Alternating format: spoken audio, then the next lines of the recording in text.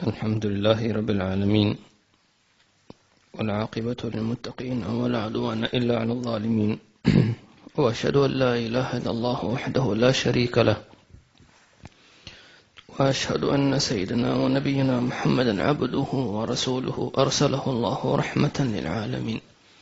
اللهم فصل وسلم وبارك على سيدنا محمد وعلى آله وأصحابه وأزواجه وذريته ومن سار على دربه ومنهاجه إلى يوم الدين، وعلينا ومعهم فيهم برحمتك يا أرحم الراحمين. اللهم اجعل اجتماعنا هذا اجتماعا مرحوما، واجعل تفرقنا بعده تفرقا معصوما، ولا تجعل فينا ولا منا ولا معنا شقيا ولا محروما.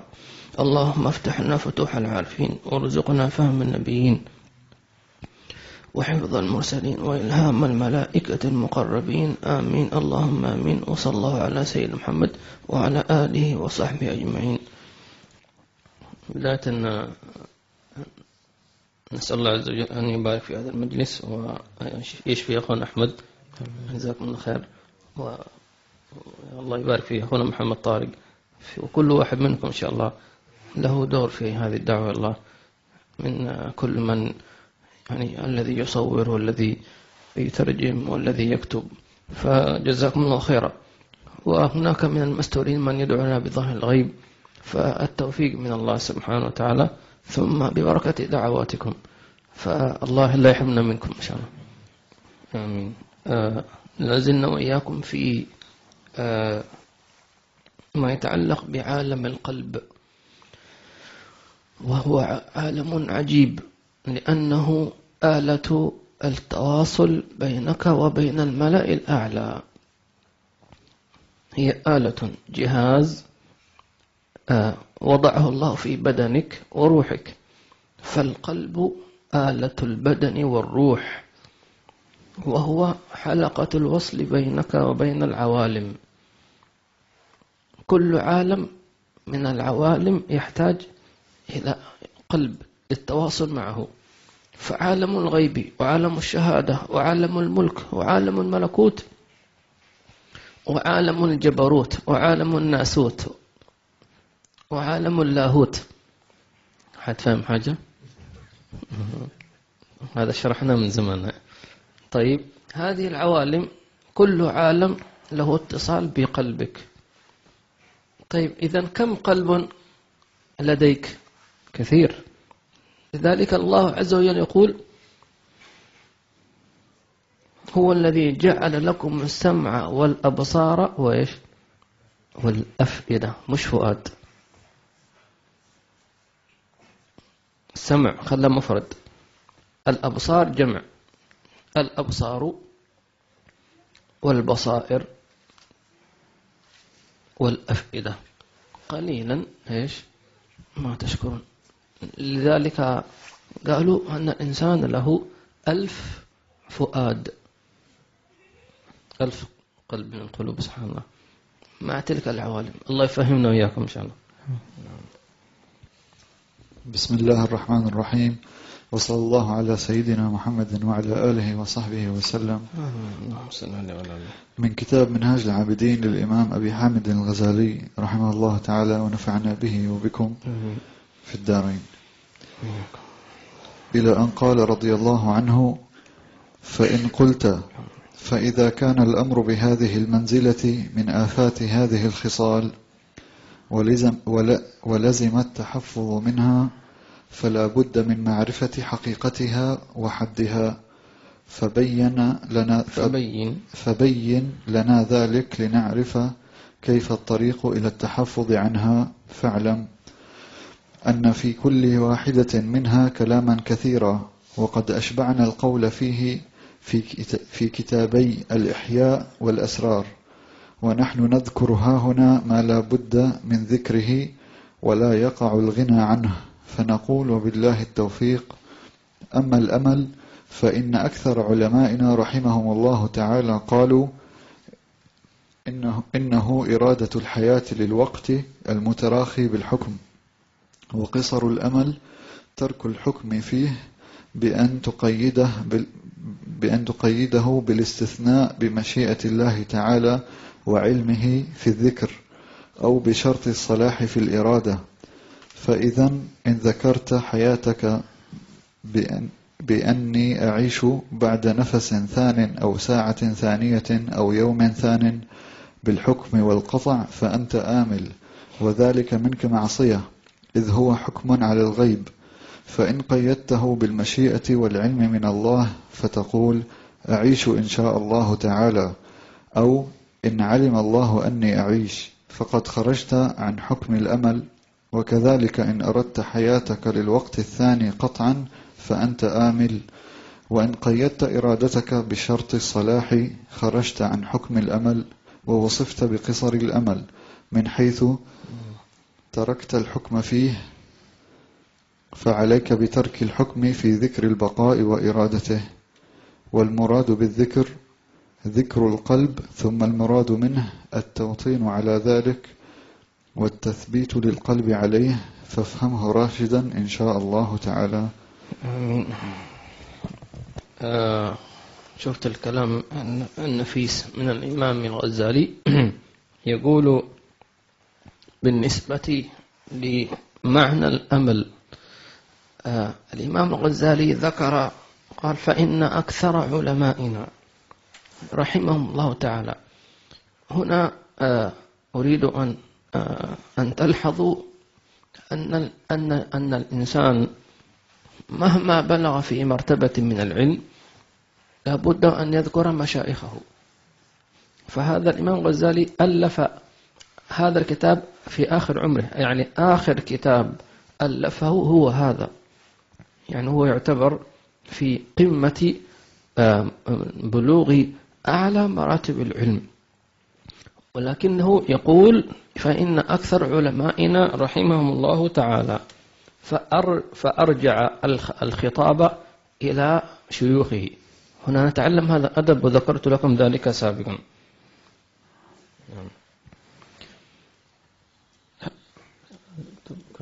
تقرأ طيب. كذلك من الملاحظ قالوا إذا ذكر الطالب شيوخه استمر مددهم له، وإذا دعا لهم كتب ولدا بارا لآبائه، لأنه يعتبر الشيخ الذي علمك أبوك، أبو روحك وأبو قلبك. طيب، فأنت عندما تدعو لهم كما تدعو لأبيك وأمك، وقل رب ارحمهما كما ربياني صغيرا. ولذلك من أفضل الدعوات التي يدعو بها الإنسان يقول رب اغفر لي ولوالدي ولمشايخي ولمن له حق علي. طيب، هذه من أفضل الدعوات، جمعت كل الذين لهم حق عليك.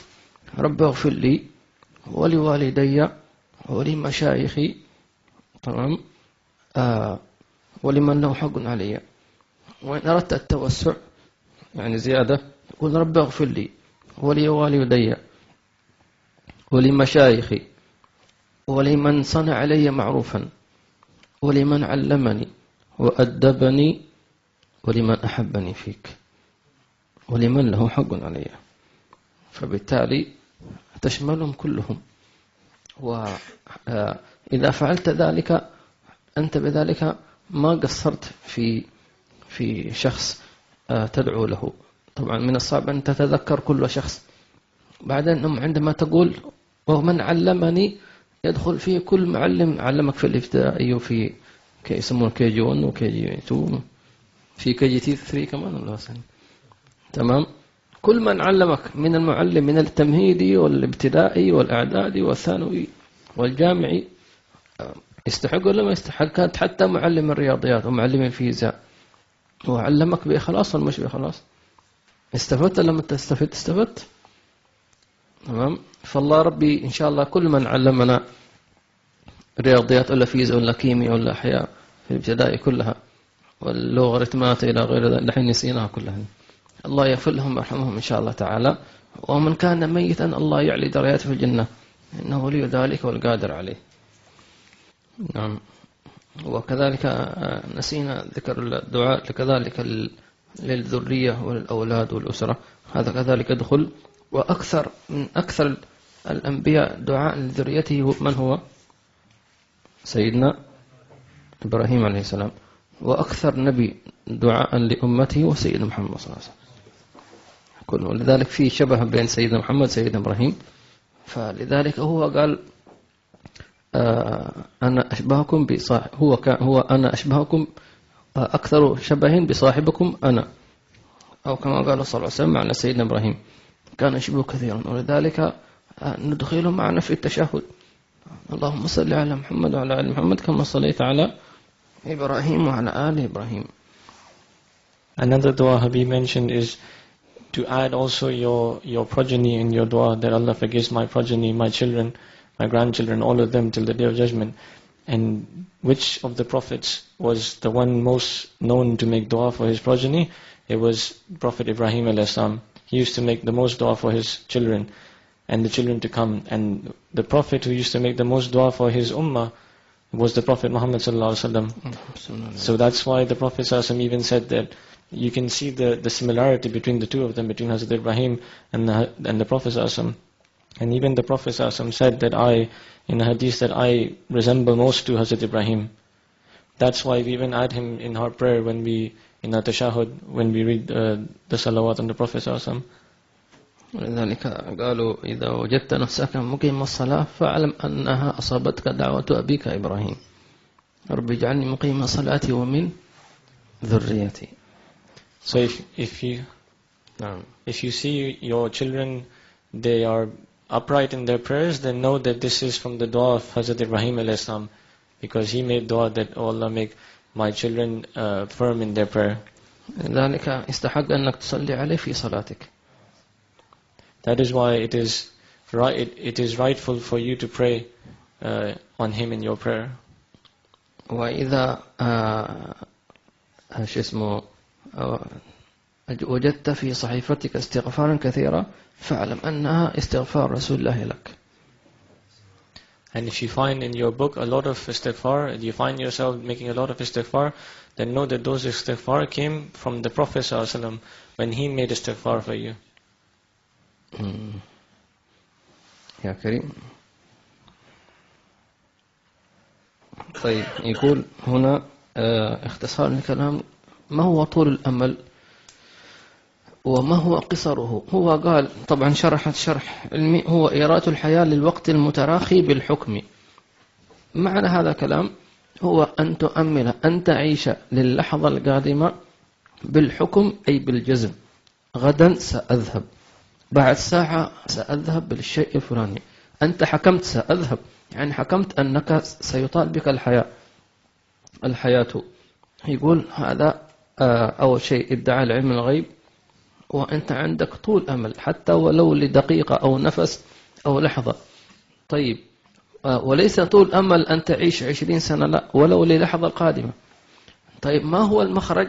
المخرج أن تقول إن شاء الله، ولا تقولن لشيء إني فعل ذلك غدا إلا أن يشاء الله. بس خلاص، إن شاء الله. حتى لو تقول أنا إن شاء الله بعد 50 سنة إن شاء الله سأفعل، خلاص لم تكن طويلة آمل.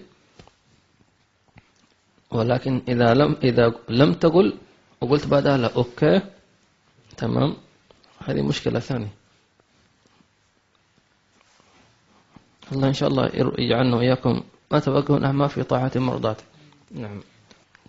So those people who say, whenever they're deciding something, they say, okay, I'll do it tomorrow. And they say, okay, confirm, add to it, inshallah, if Allah wills. وكذلك ممكن تقول إن كتب لي عمر، كذلك يدخل في هذا المعنى لست بطويل الأمل. Also, if you can say that if it's written for me to live till then, I'll do it. If it's written for me that I'll live till tomorrow, then also you're protected from excessive hope. نعم. أقرأ. ثم الأمل ضربان: أمل العامة وأمل الخاصة. فأمل العامة أن تريد الحياة والبقاء لجمع الدنيا والتمتع بها، وهذه معصية محضة، وضدها قصر الأمل. قال الله تعالى: ذرهم يأكلوا ويتمتعوا ويلههم الأمل فسوف يعلمون.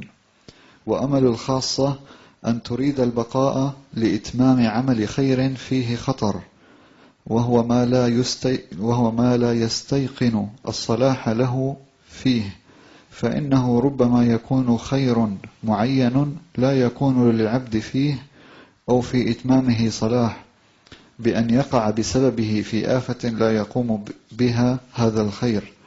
فإذا ليس للعبد إذا ابتدأ في صلاة أو صوم أو غيره أن يحكم بأنه يتمه، إذ هو غيب، ولا أن يقصد ذلك قطعا، لأنه ربما لا يكون له فيه صلاح، بل يقيد ذلك بالاستثناء أو شرط الصلاح، فيخلص من عيب الأمل. قال الله تعالى لنبيه صلى الله عليه وسلم: ولا تقولن لشيء إني فاعل ذلك غدا إلا أن يشاء الله. وضد هذا الأمل فيما قاله العلماء النية المحمودة، وإنما قالوا ذلك على ضرب من الاتساع، لأن الناوي بالنية المحمودة يكون ممتنعا من الأمل، فهذا حكم الأمل والنية المحمودة، إذ قد مست الحاجة إلى معرفتها مع أنها الأصل الأصيل. قال علماؤنا رحمهم الله تعالى في حدها الجامع التام: إن النية الصحيحة المحمودة إرادة أخذ عمل مبتدئ به قبل سائر الأعمال بالحكم، مع إرادة إتمامه بالتفويض والاستثناء. أحسنت، كلام نفيس طبعا ودقيق. والخلاصة من هذا أنه يقول لك أن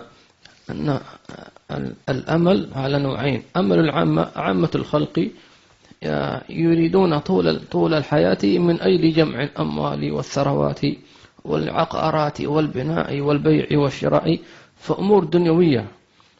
فهذا يأخذ أول شيء إثم ادعاء علم الغيب. الشيء الثاني طلب الحياة ليس لمعرفة الله أو إقامة حكم الله، وإنما لإرادة جمع مزيد من الشهوات.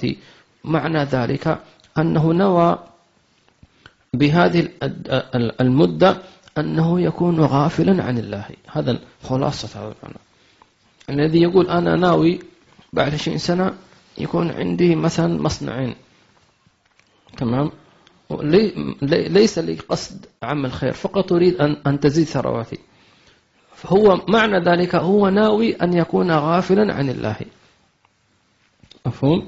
ولذلك يترتب عليه غفلة ويترتب عليه معصية هنا.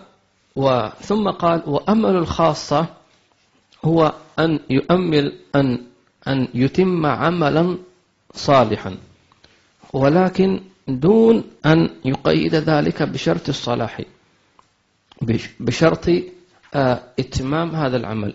ولذلك قالوا المقصود من اتمام العمل هو أن تتمه على مراد الله تبارك وتعالى. لذلك الذي يشرح هذا المعنى هو نرجع إلى سيدنا إبراهيم عليه السلام. ماذا قال الله عز وجل؟ وإذ يرفع إبراهيم القواعد من البيت وإسماعيل. طيب، لا زال يضع القواعد، الأساس، حجر الأساس.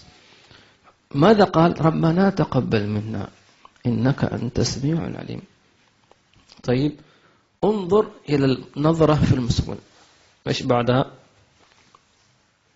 ربنا وابعث فيهم رسولا منهم يتلو عليهم آياتك ويعلمك الحكمة ويزكيهم إنك أنت العزيز الحكيم. ربنا واجعلنا مسلمين لك ومن ذريتنا أمة مسلمة لك وأرنا مناسكنا وتب علينا إنك أنت التواب الرحيم. ربنا وابعث فيهم رسولا منهم. هذه الدعوة مستقبلية.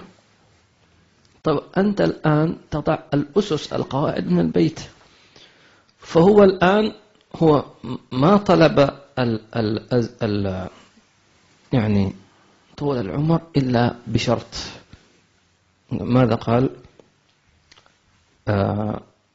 ربنا تقبل منا انك انت تسمعني وتوب علينا ربنا وابعث فيهم ربنا واجعلنا مسلمين لك ومن ذريتنا أمة مسلمة لك وأرنا مناسكنا وتب علينا إنك أنت التواب الرحيم ربنا وابعث فيهم رسول منهم يتلو عليهم آياتك ويعلمهم الكتاب أو الحكمة ويزكيهم إنك أنت العزيز الحكيم.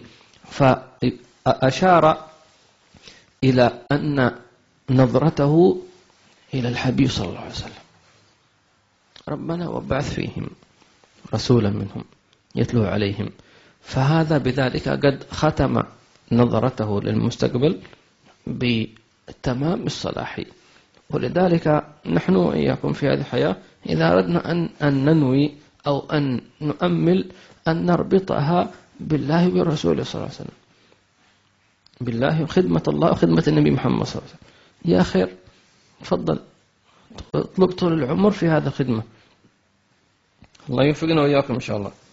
هنا عندما يقول إذ هو غيب ولا أن يقصد ذلك قطعا، لأنه ربما لا يكون له فيه صلاح، بل يقيد ذلك بالاستثناء أو شرط الصلاح. يعني مثلا أنت أو شخص يريد أن يصلي عدة صلوات أو قيام ليل أو كذا، وهو ينوي أن يصليها كاملة. هنا قالوا في دعوتين إذا دعا بهما فإنه يختم له بصلاح عمله، وهي دعوات قرآنية ودعوات الأنبياء، وهو أن تطلب من الله أن يتم نعمته عليك وتطلب منه أن يتقبلها منك. إذا جمعت في كل عمل صالح هاتين الدعوتين فقد بلغت مرتبة الكمال، لأن الله ما خاطب بإتمام النعمة إلا لرسوله صلى الله عليه وسلم وللمقربين عنده، ويتم نعمته عليك. تمام. واليوم أكملت لكم دينكم وأتممت عليكم نعمتي ورضيت لكم الإسلام دينا ربنا أتمم لنا نورنا. يقولون أي رسول الله والذين آمنوا معه، تمام، يقولون ربنا أتمم لنا نورنا. طيب واحد يقول طيب الصلاة أليست هذه نعمة؟ نقول نعم، لكن لاحظ عندما نقول أتمم يعني اجعلني مقيم الصلاة من أولها حتى نهايتها، لأنه ممكن الإنسان يبدأ الصلاة قبل آخرها يتغير قلبه، كان مخلصا فصار مرائيا ما أتمت الصلاة.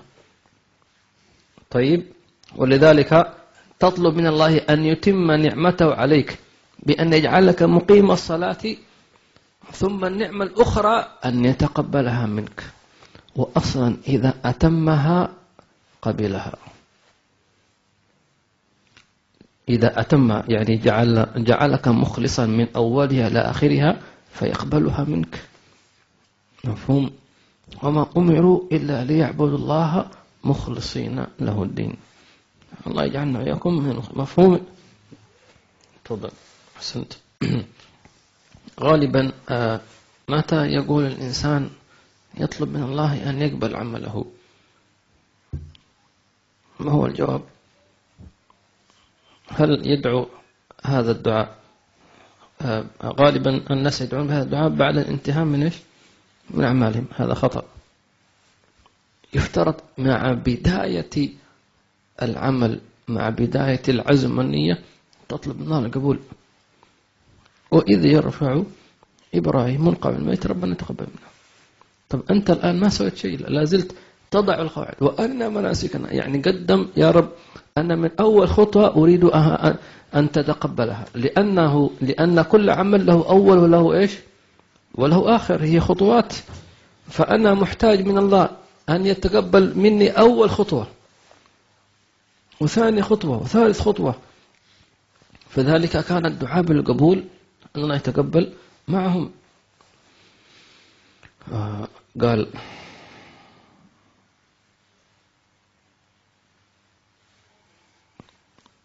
سيدتنا مريم عليه السلام من قبل أن تحمل كانت تدعو الله عز وجل أن يرزقها ولدا يكون خادما في بيت المقدس.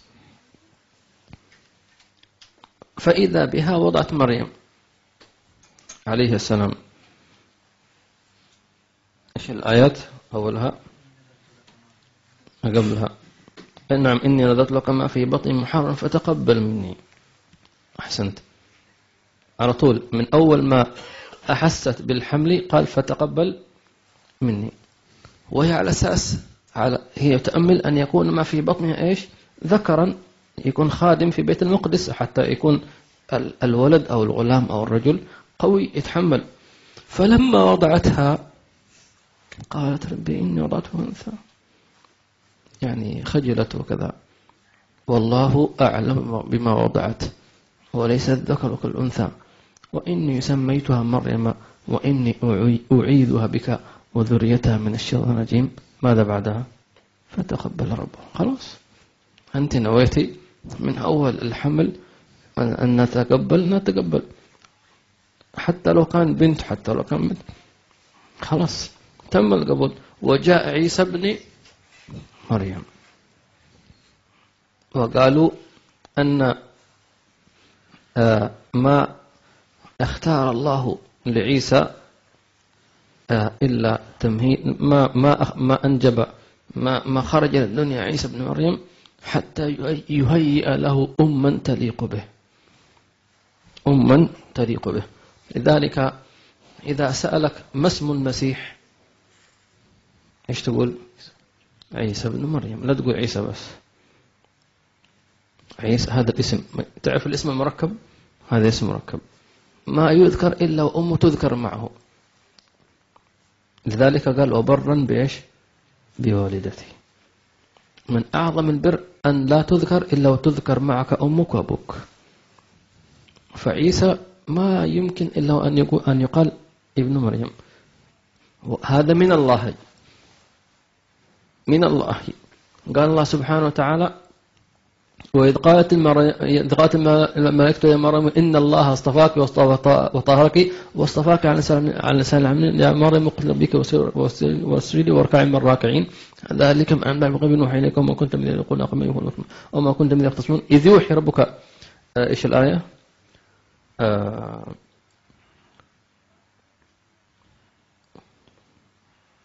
أين الحفاظ؟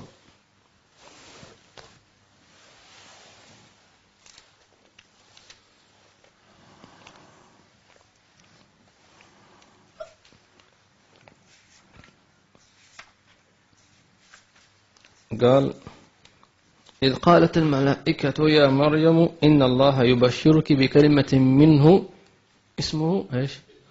المسيح عيسى بن مريم. هذا اسمه، ما قال عيسى بس. مفهوم؟ ما اسمه؟ عيسى بن مريم. عجيب. أنت شو اسمك؟ اسمي محمد، اسمي علي، اسمي فلان، لكن أنه قال اسمك فلان ابن فلان، هذا اسمك. فهو عيسى بن مريم عليه السلام. الذي أخرجنا إلى هذا الكلام هو القبول. فتقبلها ربها بقبول حسن وأنبتها نباتا حسنا، وفوق هذا وكفلها زكريا نبي عليه وعليه ونبينا وجميع الأنبياء والمرسلين أفضل الصلاة والسلام. خلاصة هذا الكلام حتى لا أدخلكم في تفاصيل، أنك إذا أردت أن يتم لك العمل فاطلب من الله قبوله من بداية العزم. المقصود بالعزم النية. أنت ناوي مثلا أو عازم بعد شهر شهرين ثلاثة أنك مثلا تبني مسجد مثلا، من الآن تبدأ تقول ربنا تقبل منا إنك أنت تسمعني. رجل يريد أن يتزوج، من الآن يدعو الله اللهم ارزقني ذرية صالحة وزوجة صالحة، يهيئ يمهد وتقبلهم يا ربي. ناوي أن يصوم رمضان، من الآن ربنا تقبل منا. طب أنت لم يأتي رمضان، يطلب الله القبول. الله. وقالوا مشايخنا إذا كنت في مجلس من مجالس الصفاء ولا مع مشايخك فنوا نيات صالحة، لأن النية إذا صدق إذا نويتها في مجلس مقبول قبلت نيتك، وإذا قبلت النية تمام. فاستغل فرص أوقات الصفاء مع أهل الصفاء والاستفاء. الله يجعل أوقاتنا كلها صفاء إن شاء الله تعالى. أحسنت. كذلك بالنسبة لإتمام النعمة، هل تعلم ما هي إتمام نعمة الله عليك؟ أما إتمام نعمة الله على رسول الله بأن رأى الناس يدخلون في دين الله أفواجا. إذا جاء نصر الله والفتح، جاء نصره وفتحه، نعم إن فتحنا لك فتحا بنا، ورأيت الناس يدخلون في دين الله أفواجا، رآهم ما شاء الله، ولا زال يراهم صلى الله عليه وسلم في برزخه عليه الصلاة والسلام. طيب، قرت عينه برؤيتهم. طيب، ما هي إتمام نعمته عليك على كل واحد منكم؟ أن ترى رسولك صلى الله عليه وسلم. فاجتهد في هذه الحياة واجعل نظرتك أن يتم نعمته عليك. فإذا ما دعوت من الآن واقصد بذلك النعمة رسول الله صلى الله عليه وسلم أن يجمعك به، لأنه إذا جمعك به فقد أتم نعمته عليك. الله يجمعنا بالنبي محمد صلى الله عليه وسلم. ربنا أتمم لنا نورنا واغفر لنا إنك على كل شيء قدير، فتجتمع به في الجنة. في أحسن من هكذا أن تكون في الجنة مع رسول الله صلى الله عليه وسلم. يا رب أكرمنا، يا رب أكرمنا. قل أمين بصدق، إنه نية صالحة. اللهم تقبل منا هذه الدعوات يا رب يا رب يا رب يا رب يا رب. القبول منك والعطاء منك والإحسان منك. نعم، نحن لا نستحق، لكن أنت علمتنا دعوات الذين مع رسول الله، فقلت يقولون ربنا أتمم لنا نورنا واغفر لنا إنك على كل شيء قدير. وإننا ندعو بتلك الدعوات ونقول ربنا أتمم لنا نورنا واغفر لنا إنك على كل شيء قدير. آمين، اللهم آمين.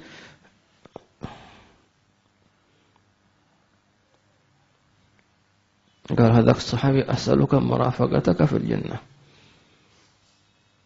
قال الحي عمر بس ولا شيء غير هذا، رضوان الله الأكبر مرافقة النبي صلى الله عليه وسلم بس، ما في غيره، موجود في اليوتيوب. نعم.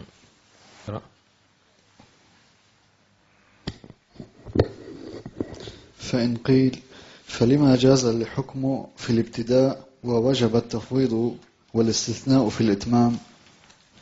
يقال له لفقد الخطر في الابتداء، إذ هو في حال الابتداء ليس بشيء متراخ عنك، ولثبوت الخطر في الإتمام، إذ هو يقع في وقت متراخ، ففيه الخطران: خطر الوصول لا تدري هل تصل إلى ذلك أم لا، وخطر الفساد لا تدري هل في ذلك صلاح أم لا. فإذا وجب الاستثناء لخطر الوصول والتفويض لخطر الفساد. فإذا حصلت الإرادة على هذه الشروط تكون حينئذ نية محمودة مخرجة عن حد الأمل وآفته. فتأمل جدا، فهذه نعم، هذا الكلام يحتاج إلى تأمل.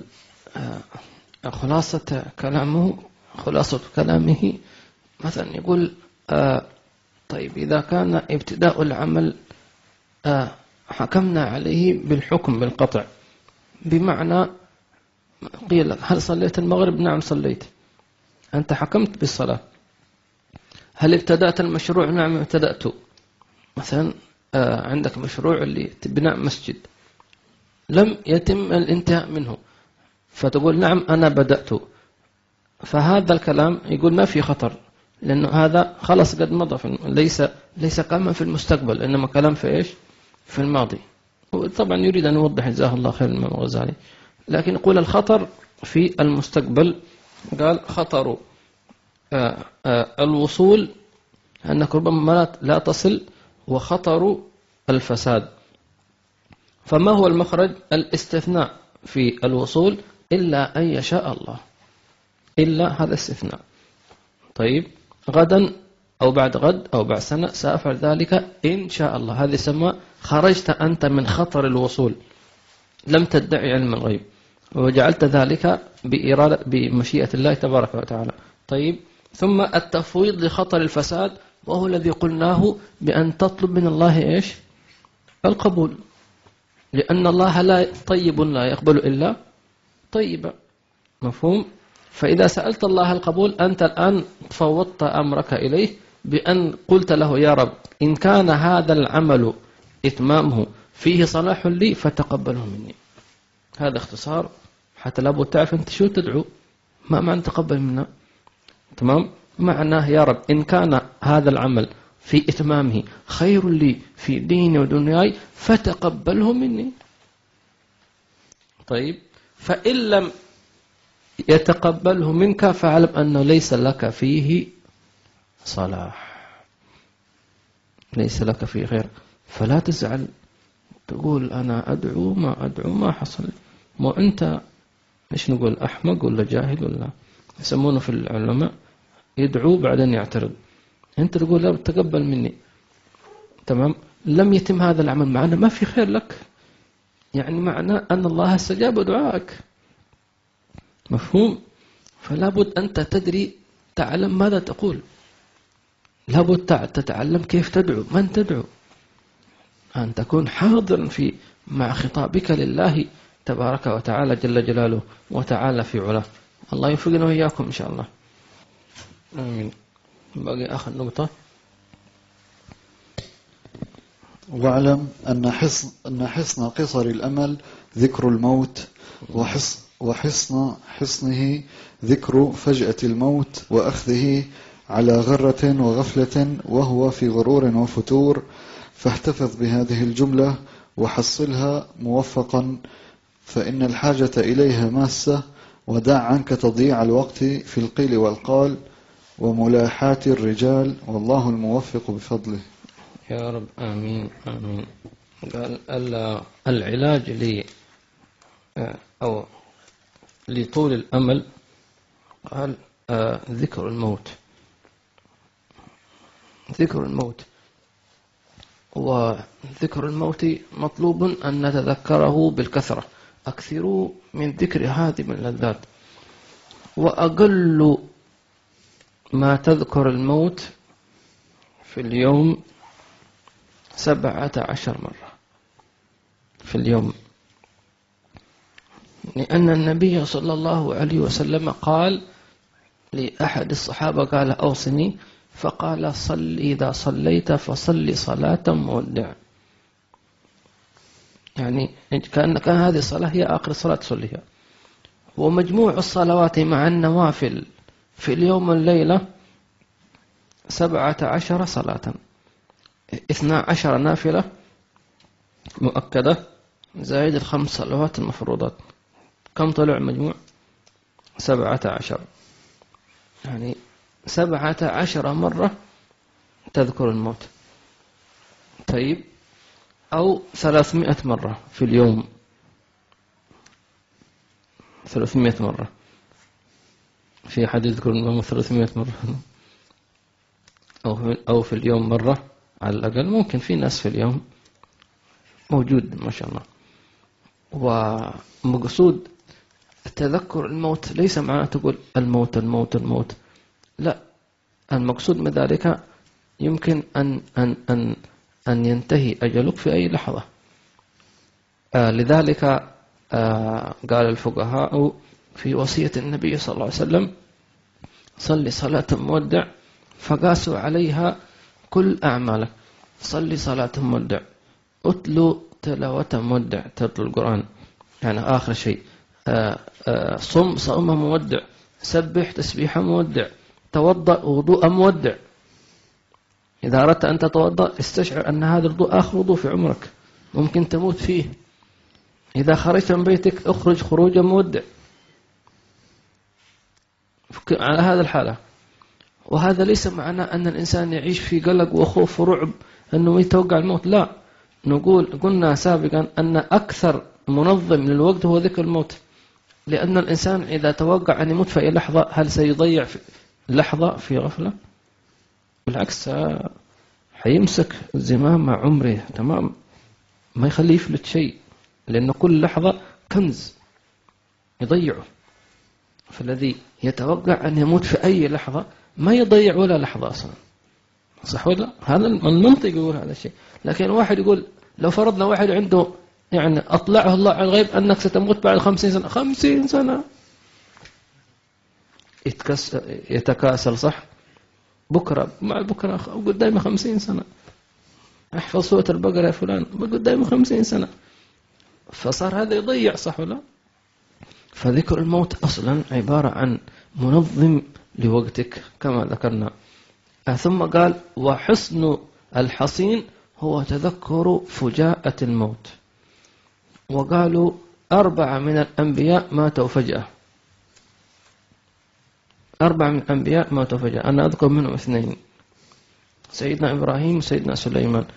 نعم أذكر 3 والله أعلم، إن شاء الله ممكن مخطئ، وإذا أخطأت فمن نفسي. سيدنا إبراهيم مات فجأة، سيدنا سليمان وسيدنا داود.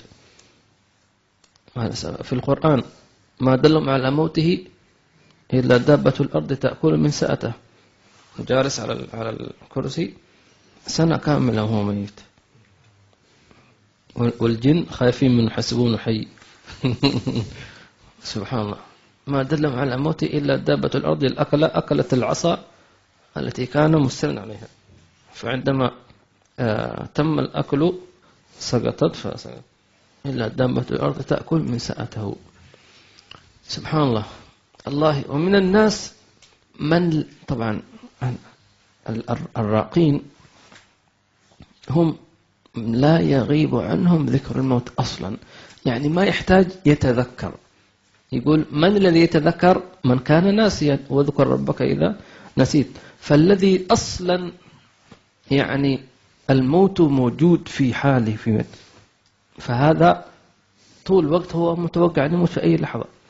هؤلاء كانوا هم الأكابر، ما يغيب عنه أصلا، مستعد في أي لحظة في أي وقت في أي نفس، ما غاب عنه ذكر. فهذا ما شاء الله، الله يجعلنا وإياكم من الذين استعدوا للموت. آخر نقطة قلنا أهم شيء تستعد لهما قبل دخول وقتهما هما إيش؟ الصلاة والموت. استعد للصلاة قبل وقتها، واستعد للموت قبل وقته، والحمد لله رب العالمين. أحسنتم. أختم الدرس بفائدة عظيمة إن شاء الله تعالى، وهذه الفائدة يعني لا تقدر بثمن. تلقيته من حي عمر شيخنا حفظه الله تعالى. وقبل أن نقولها أسألكم سؤال: ما فائدة تذكر الموت؟ له فوائد كثيرة، لكن من أهم فوائدها قال حي عمر: من أكثر من ذكر الموت سهل عليه الموت. احفظوها: من أكثر من ذكر الموت سهل عليه الموت. اللهم هل بلغت؟ اللهم فاشهد. اللهم هون علينا سكرات الموت، واجعلنا من الذين اجعل آخر خير أيامنا يوم أن نلقاك فيه بمحض كرمك وجودك. آمين. بسر أسال الفاتحة وإلى حضرة النبي.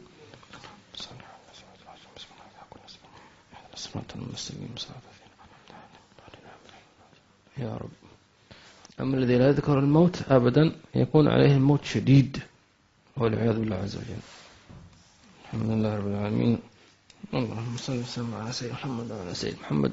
اللهم ربنا تقبل منا إنك أنت السميع العليم، وتب علينا إنك أنت التواب الرحيم، واغفر لنا إنك أنت الغفور الرحيم. ربنا أتمم لنا نورنا، ربنا أتمم لنا نورنا، ربنا أتمم لنا نورنا، واغفر لنا إنك على كل شيء قدير. أتمم لنا نورنا برضوانك الأكبر ومرافقة نبيك صلى الله عليه وعلى آله وصحبه وسلم. اللهم ما تقدم من أعمالنا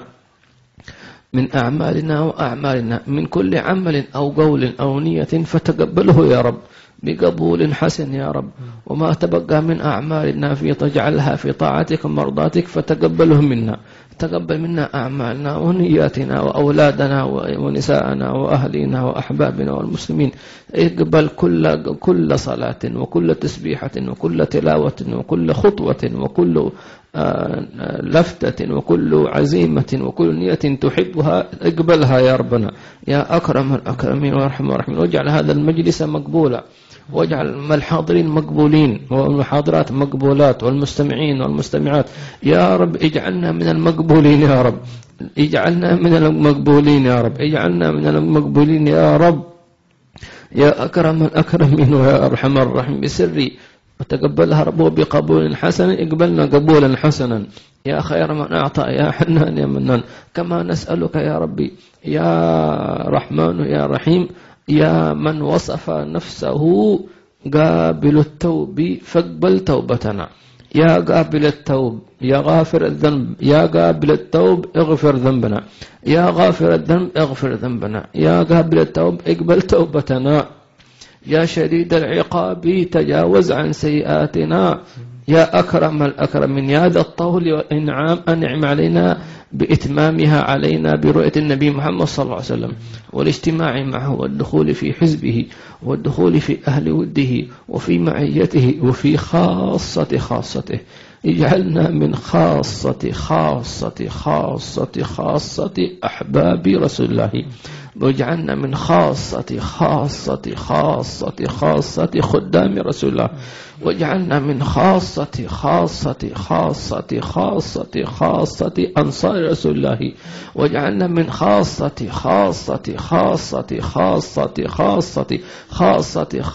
من يحبهم رسول الله صلى الله عليه وعلى آله وصحبه وسلم بمحض كرمك وجودك وإحسانك. آمين اللهم آمين. بسر رسائل الفاتحة وإلى حضرة النبي.